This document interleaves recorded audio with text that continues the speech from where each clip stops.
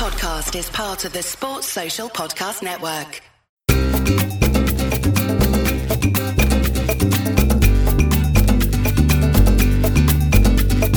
Hello everyone and welcome to TSFP, the first podcast of the new year. Happy New Year to you all. Thank you very much for joining us for another year of Spanish football content. Hello Sydney. Good morning, Philip. Happy New Year. Happy New Year. You're back from England. You're back in Spain. You got back last night. I was a bit worried. I thought you were still in England, and I thought you were going to miss some Spanish football. But no, you're here. No. You'll be watching and attending and talking about all the Spanish football coming up in this midweek round of fixtures, right? Time to perfection, although it is true that I got slightly caught out by, and me, you and Al have this when we do the podcast, of course, by the window being quite small. And the window for accreditation requests for Getafe against Rayo Vallecano, which is actually at Atletico Madrid, was very, very small indeed. And that window involved Boxing Day the day after. And that's it. Yes. And I missed it. Which means that you're not going to Getafe against Rayo, played this afternoon, but you will be at Real Madrid against Mallorca tomorrow. Let me just run you down what's coming up, because we are kicking off the new year with a full round of midweek fixtures. Matchday 19 begins today, Tuesday the 2nd, with Getafe against Rayo, which is rather bizarrely being played at Atletico Madrid's Metropolitano Stadium, because Getafe were given a stadium closure for a pitch invasion relating back to 2017. Just got around to sorting that out now. And so they've closed their stadium, but they were like, we'll just go to another stadium. And they're just playing in another stadium. And it's worse than that. There's a lovely Spanish phrase, which is echa la ley, echa la trampa. So as soon as you make a law, you create a trick, a trap, a loophole. And essentially what this is, the net result of this ban has been that Getafe play a Madrid derby against another Madrid team in another Madrid stadium in which their season ticket holders can go, but the visiting season ticket holders can't. So what kind of punishment is that? It's the complete opposite of a punishment. I think it's been really quite cynically manipulated, I suppose, as I say. Once the law is made, you're going to look for the best possible solution within that law, always. But it just feels all kinds of wrong to me, this. There are going to be some away fans today. They initially said that there weren't going to be any away fans, and there was such uproar that Getafe relented and gave... I actually didn't know that. Right, but I can't believe... They gave Rayo an allocation of 300, so... I think it's bizarre that the decision was Getafe's to make as well. Absolutely, I completely agree. But only Getafe season ticket holders can go to this game. So they're not paying any tickets on general sale. And Getafe have, I think, just under 13,000 season ticket holders. The Civitas Metropolitano holds around 70,000. So it's going to be sort of harking back to the pandemic, the restart, when we had sort of a small percentage of people in stadiums. It's going to be very strange. Anyway, that's the first game of the year. Yeah, so I was just going to very briefly say they will limit it to I think it's one end and one side of the ground, which basically will be like it was when Rayo Majadahonda played their home games at the Metropolitano, which I went to a few of those, and it was quite a strange experience. So that's the first game of the year. We've got three local derbies to kick things off, because 2nd of January people don't want to be travelling too far. After that we've got Real Sociedad against Alaves and Valencia against Villarreal. Then on Wednesday another derby, Andalusian derby, Granada against Cadiz, Celta Vigo against Betis, Real Madrid against Mallorca, Girona against Atletico Madrid. Oof, that could be a big one. Then on Thursday, Osasuna, Almeria, Sevilla Athletic Club and Las Palmas against Barcelona. We're not going to be talking about those games on today's podcast, but if you want to hear analysis of that midweek round of fixtures, why not join us over at patreon.com/TSFP. Sign up for annual membership. You get 10% off. It's around €4 a month. It's really good value, I think, for people who even have a passing interest in Spanish football. Q&A podcast, bonus podcast, podcast about Spanish cultures, podcast about Spanish footballing history. You get access to our Discord. There is loads, and it's really quite a small amount of money per month. So come and join us. Patreon.com/TSFP. Like I said, we're not going to be talking about Matchday 19 on today's podcast, but the winter break has thrown up some interesting talking points, Sydney, to keep us ticking over. Not least, Carlo Ancelotti agreeing a new Real Madrid contract until 2026. There were very, very, very strong rumours that he was going to see out his contract at the end of this season and then go and join Brazil as their new national team manager. But that doesn't look like it's happening. No, it's not happening. And it's not happening essentially because the nature of... How do I put this in the right way? The manner in which Ancelotti was managing his departure enabled Real Madrid to basically prevent him from departing. Because Ancelotti had decided from the very, very start, look, I will go because let's face it, at some point Real Madrid will sack me.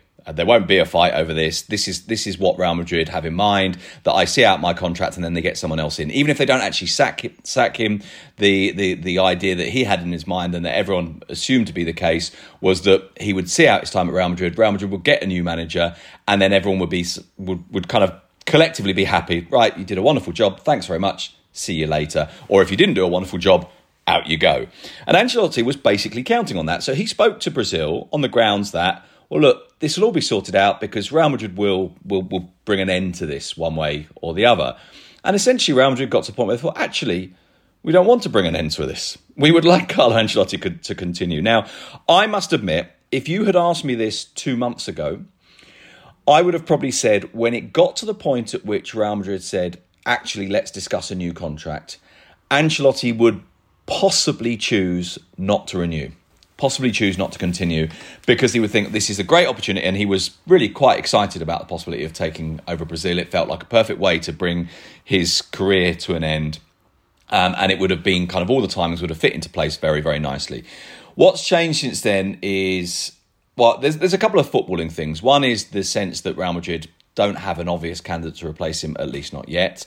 That they are really, really pleased with the way that he's worked in terms of this transition. That there was always a slight doubt that Ancelotti would do the transition as quickly as Real Madrid wanted, the move from the older players towards the younger ones. But I think the performances of Bellingham this year, more than the other young players, but the other young players as well, and obviously Rodrigo has improved in the last few months. Vinicius, we saw last season, as becoming a hugely important player. I think there's still a slight doubt about the consistency of the role for Camavinga. Tchouaméni, of course, has become the first choice central midfielder. Modric and Kroos are still getting minutes, Kroos in particular, but there is definitely a phasing. And there was a very, very keen sense that they're really pleased about that Madrid look like they're on course to compete for the league title, possibly even win it. Let's see what happens with Girona and Atletico and maybe to a lesser extent Barcelona, although I wouldn't rule them out of it.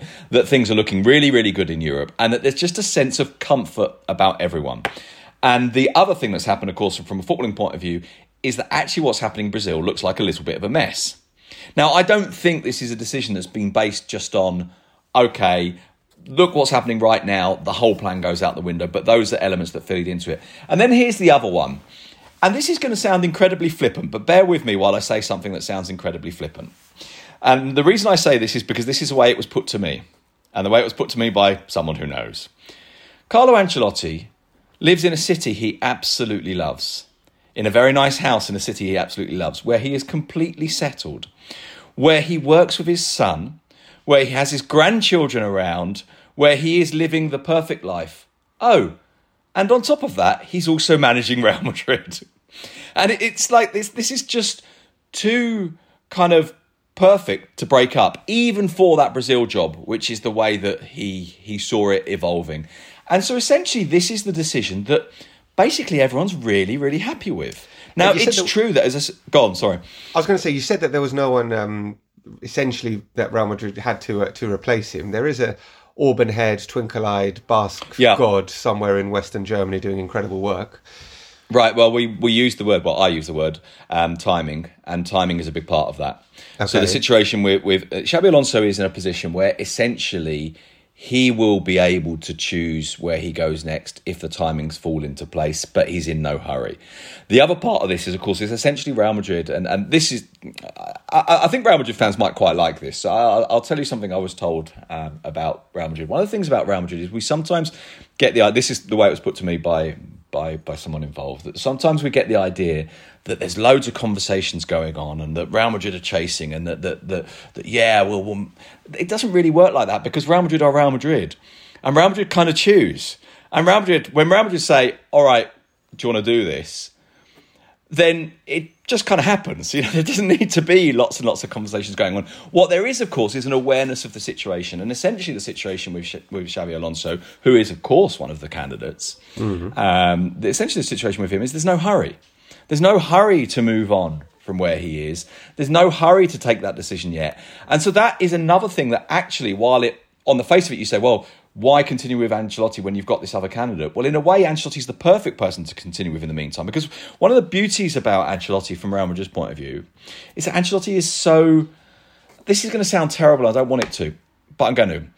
Ancelotti's so easy, okay? So you can make the decisions at the right time. You're not having a conflictive situation. You've got someone that you can relate to really well. You've got someone that when you feel the moment comes, it won't be a big blow-up. It won't be a big problem. So you can effectively, you can kind of continue with what you're comfortable with until the moment comes that you think it's right. And if everybody thinks, well, look, there's no hurry, then you just don't take that decision yet, which isn't to say the decision isn't Xabi Alonso at some point in the future, but no one is in a hurry to make that decision.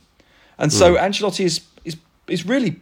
I mean, in so many ways, Ancelotti's the perfect manager for Real Madrid. I think he's perfect in terms of profile. Now, I'm not sure that Real Madrid as a club always see that because, of course, one of the things about being hugely ambitious as Madrid are, and as Florentino Perez is in particular as a manager, is that, as a president, is that somewhere along the lines you always Freudian think, well, slip there's there. always... Yeah, I suppose it sort of is in a way, isn't it? I suppose there's always a sense you could always get more, you could always push more, you could always build more. But actually, this is pretty well perfect at the moment. So there's just no need to do anything differently. Okay. Well, let's see how long Carlo Ancelotti lasts as manager of Real Madrid. But at the moment, he's got a contract for the next couple of years. It is now January, Sid. Yeah. That means that Real Madrid can officially talk to Kylian Mbappe if they want to. I don't want to dwell on this too much, but I mean, No, I was thinking this yesterday. I was in the taxi on the way back from the airport, having got back from the UK for Christmas, and it was quite late, and the taxi driver had one of the late night radio shows on, and they basically opened by saying, effectively what you're saying, it's the 1st of January, Kylian Mbappe. And I thought, oh, God, yeah, that again. And it was the entire taxi journey home. Yeah. Apparently there was going to be a phone call. There was going to be a phone call in the next few days from Yeah, the thing is, in a way, this is a little bit, as I was saying with Ancelotti, in a way it sort of doesn't need all of that because yes, it does. Of course, there's conversations, but those conversations have kind of already been had. The sense of where Real Madrid are at and where he's at is, the timings are right. Bear in mind that was it during the summer? I think it was during the summer. Yeah, it was during the summer because I remember the phone conversation is actually when I was in Bilbao for Athletic against Real Madrid. And we were back in that area where everyone's saying, it's happening now. And a very, very authorised voice from Real Madrid was, nah, but next summer. Because that was the assumption. Now, that's an assumption, but that next summer came with a caveat, which was, unless he decides to renew. Unless, for whatever reason, he decides to renew or extend his contract, rather. That's a bit of a Spanglish, isn't it? Renew. Extend his contract at PSG or sign a new contract at PSG. And the truth is we don't know where that is because it will be his decision now. But he holds all the cards. To use a Spanish, his Rincon Cultural for you, a Spanish phrase, he is holding the frying pan by the handle. Anyone else who wants to grab hold of this is going to have to burn their hand. He's the one holding it by the handle. He's the one in control, and he's the one that can make a decision. Now, that's not to say there can't be a huge amount of pressure from all sides. There can. And do you remember about a month or 6 weeks ago, Phil, that there was one of the radio stations, I think it was Cadena Ser, did a big story saying Real Madrid have given up on Mbappe. Yes. And I think we said at the time, and we did talk about it briefly, that story felt very, very, very much to me like the story that is essentially a warning to him. Listen, don't take the piss with what you're going to ask because we actually don't have the money and we are now in a position, we think, where we don't necessarily need to do it, which is not the same as saying we won't do it. I think it's a bit late to tell him not to take the piss. But yeah, to be perfectly honest with you, yes, it is. I think he's been doing that for a while, hasn't he, old Kylian? Yeah, that is true. Obviously, the fundamental thing is, look, the wage demands can't be the kind of things that you would expect to get at PSG. The signing on fees can't be these kind of figures that have been talked about before because actually Real Madrid, and if you look at Real Madrid's signings, They haven't stopped spending money, and Tchouaméni was 80 million, Bellingham was 100 and what was it, 110 was it? I can't remember what the figure was in the end now. 103. 103. They continue to spend money, but there has been a degree of caution about Real Madrid, and they're aware that this is actually a lot of money. And even for Real Madrid, the biggest club in the world, this is a lot of money. If you're saying to me, be a betting man, does Mbappe play for Real Madrid next season? I think I still say yes. Okay. But at the moment, the decision is for his to be made within those constraints and those conditions. Okay. Let's park that there for now, and hopefully not have to revisit it for several months. But I feel like I'm being a little bit naive with that. Someone who is very much in the here and now for Barcelona is Vitor Roque, or how do I pronounce his name correctly, Sid? Well, it's just that Roque is a bit kind of but I don't know. I mean, honestly, just call him Victor Roque. Rocky. Just call him Rocky. Victor Rocky. Anyway, Rocky's at Barca, which is it's pretty exciting.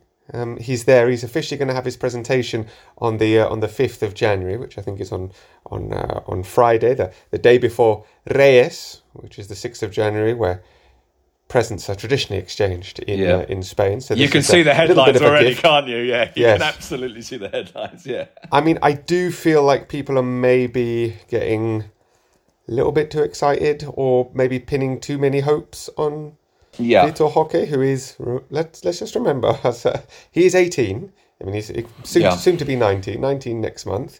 He's a very exciting player. In the top flight of Brazilian football last season in Serie A, he scored 12 goals and provided 3 assists in 25 games. He scored 4 goals and 1 assist in 8 appearances in the Libertadores, which are really sort of good figures, good numbers for an exciting 18-year-old. But it doesn't, I don't know. I mean, he might be the saviour for Barcelona, who knows? But he is an 18-year-old with no prior experience outside of Brazil, so it is a bit of an unknown what we're getting here. Yeah, I think that's entirely fair. I mean, obviously, look, I'm going to right from the start say this: I haven't seen him play. Right, so anything I say now is not based on his level. It's based obviously on things you read about him, clips you see of him, but I've not seen him play a full game. And I'm also reluctant to be the guy that says the kind of the party pooper in this says don't get excited. Of course you should get excited. You've bought a player who potentially is really, really good. Brazilian colleagues will say, this guy could genuinely be special.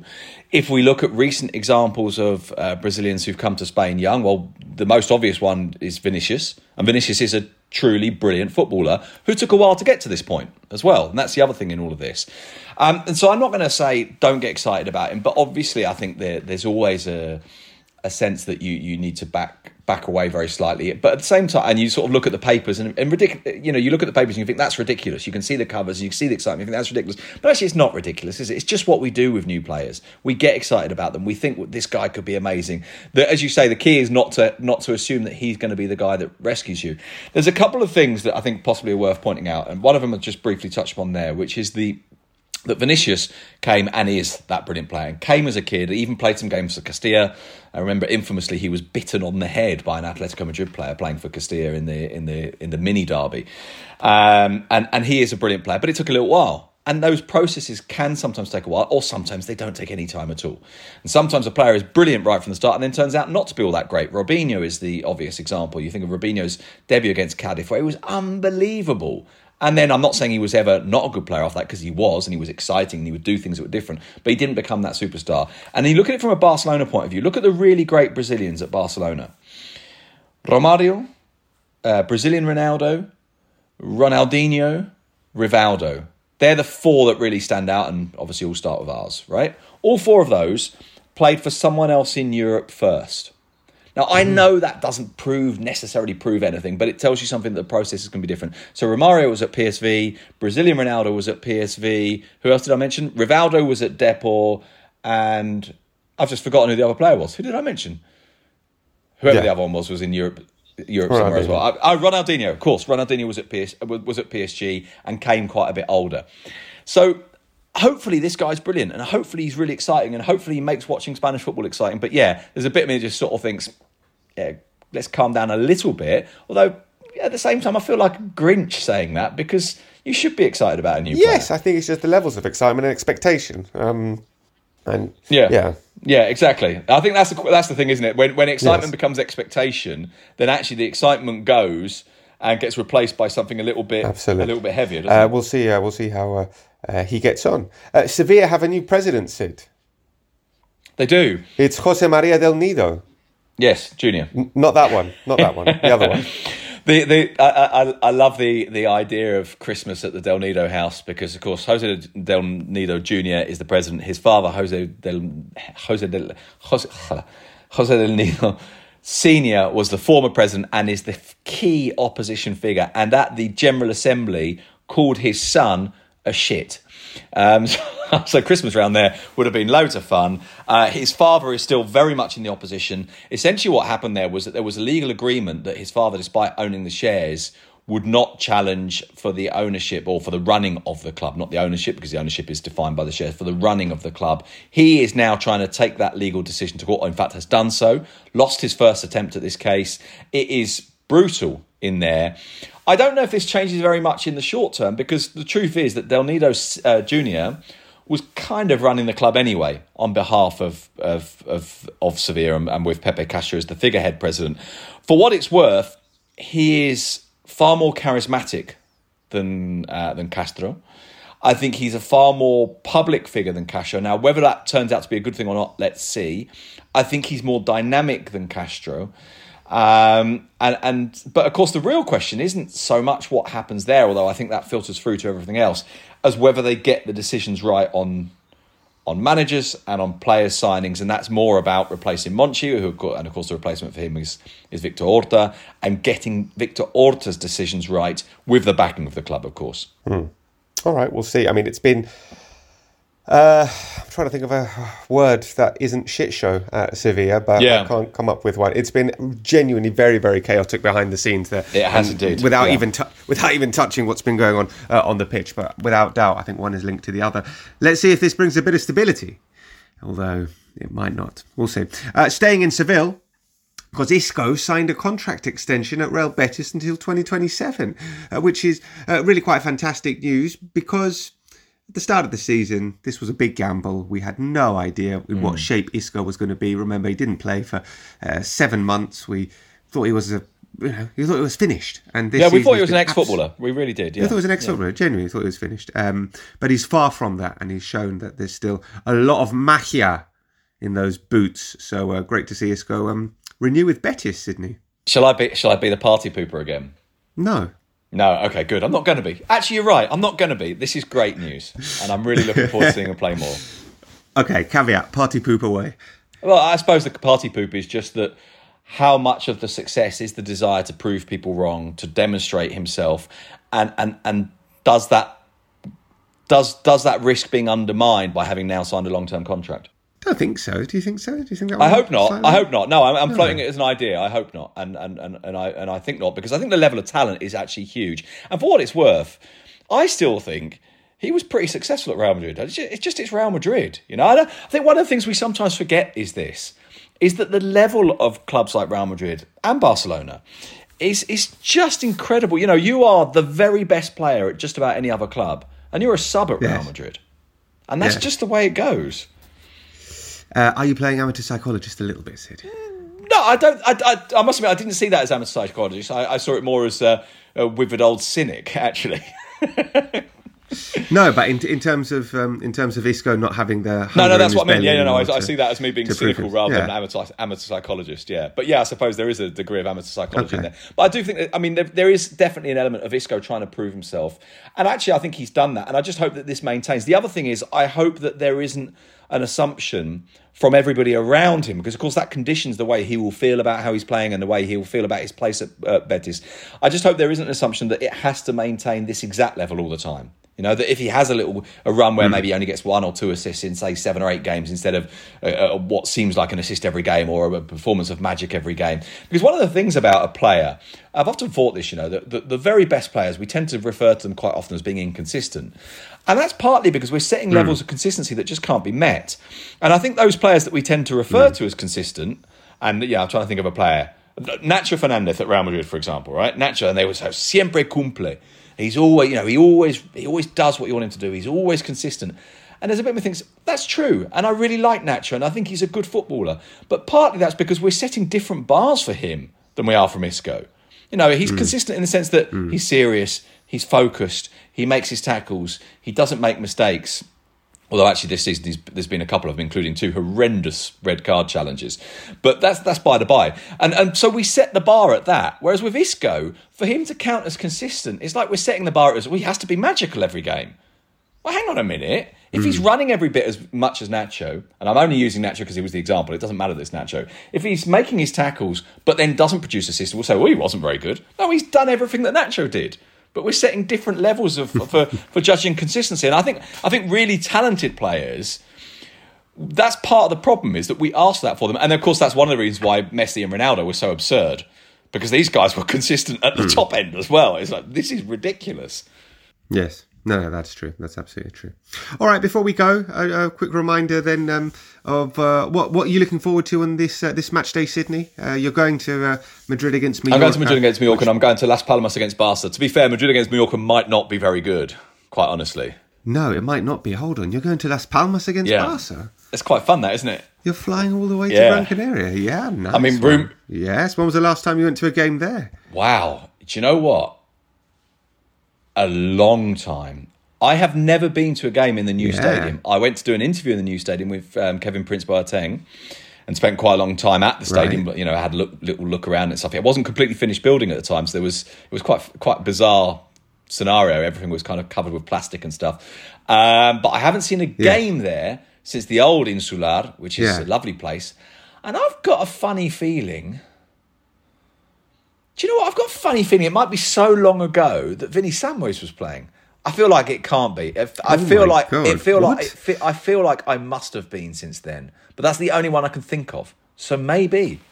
Wow. Okay. It's been a very long time. Okay. Yeah, I feel like that must be wrong. It's the only one I can remember. I was there the last time that they played Barcelona. It finished 1-1 in 2018. And it was a terrific evening. So hopefully you get a similar level of entertainment. That's it for the first TSFP of the year. There will be many, many, many more throughout the next 12 months, and even more podcasts over at patreon.com/TSFP. So come and join us there. It's only £4 a month. It's really quite good value. And we'll talk about Matchday 19 there. And if you don't want to do that, it's okay. We'll be back next Monday to talk about everything that happened at the weekend, because we've got Copa del Rey as well this weekend. So loads of Spanish football to keep us entertained. Happy New Year, amigos, and we'll speak soon. Adios. Cheerio.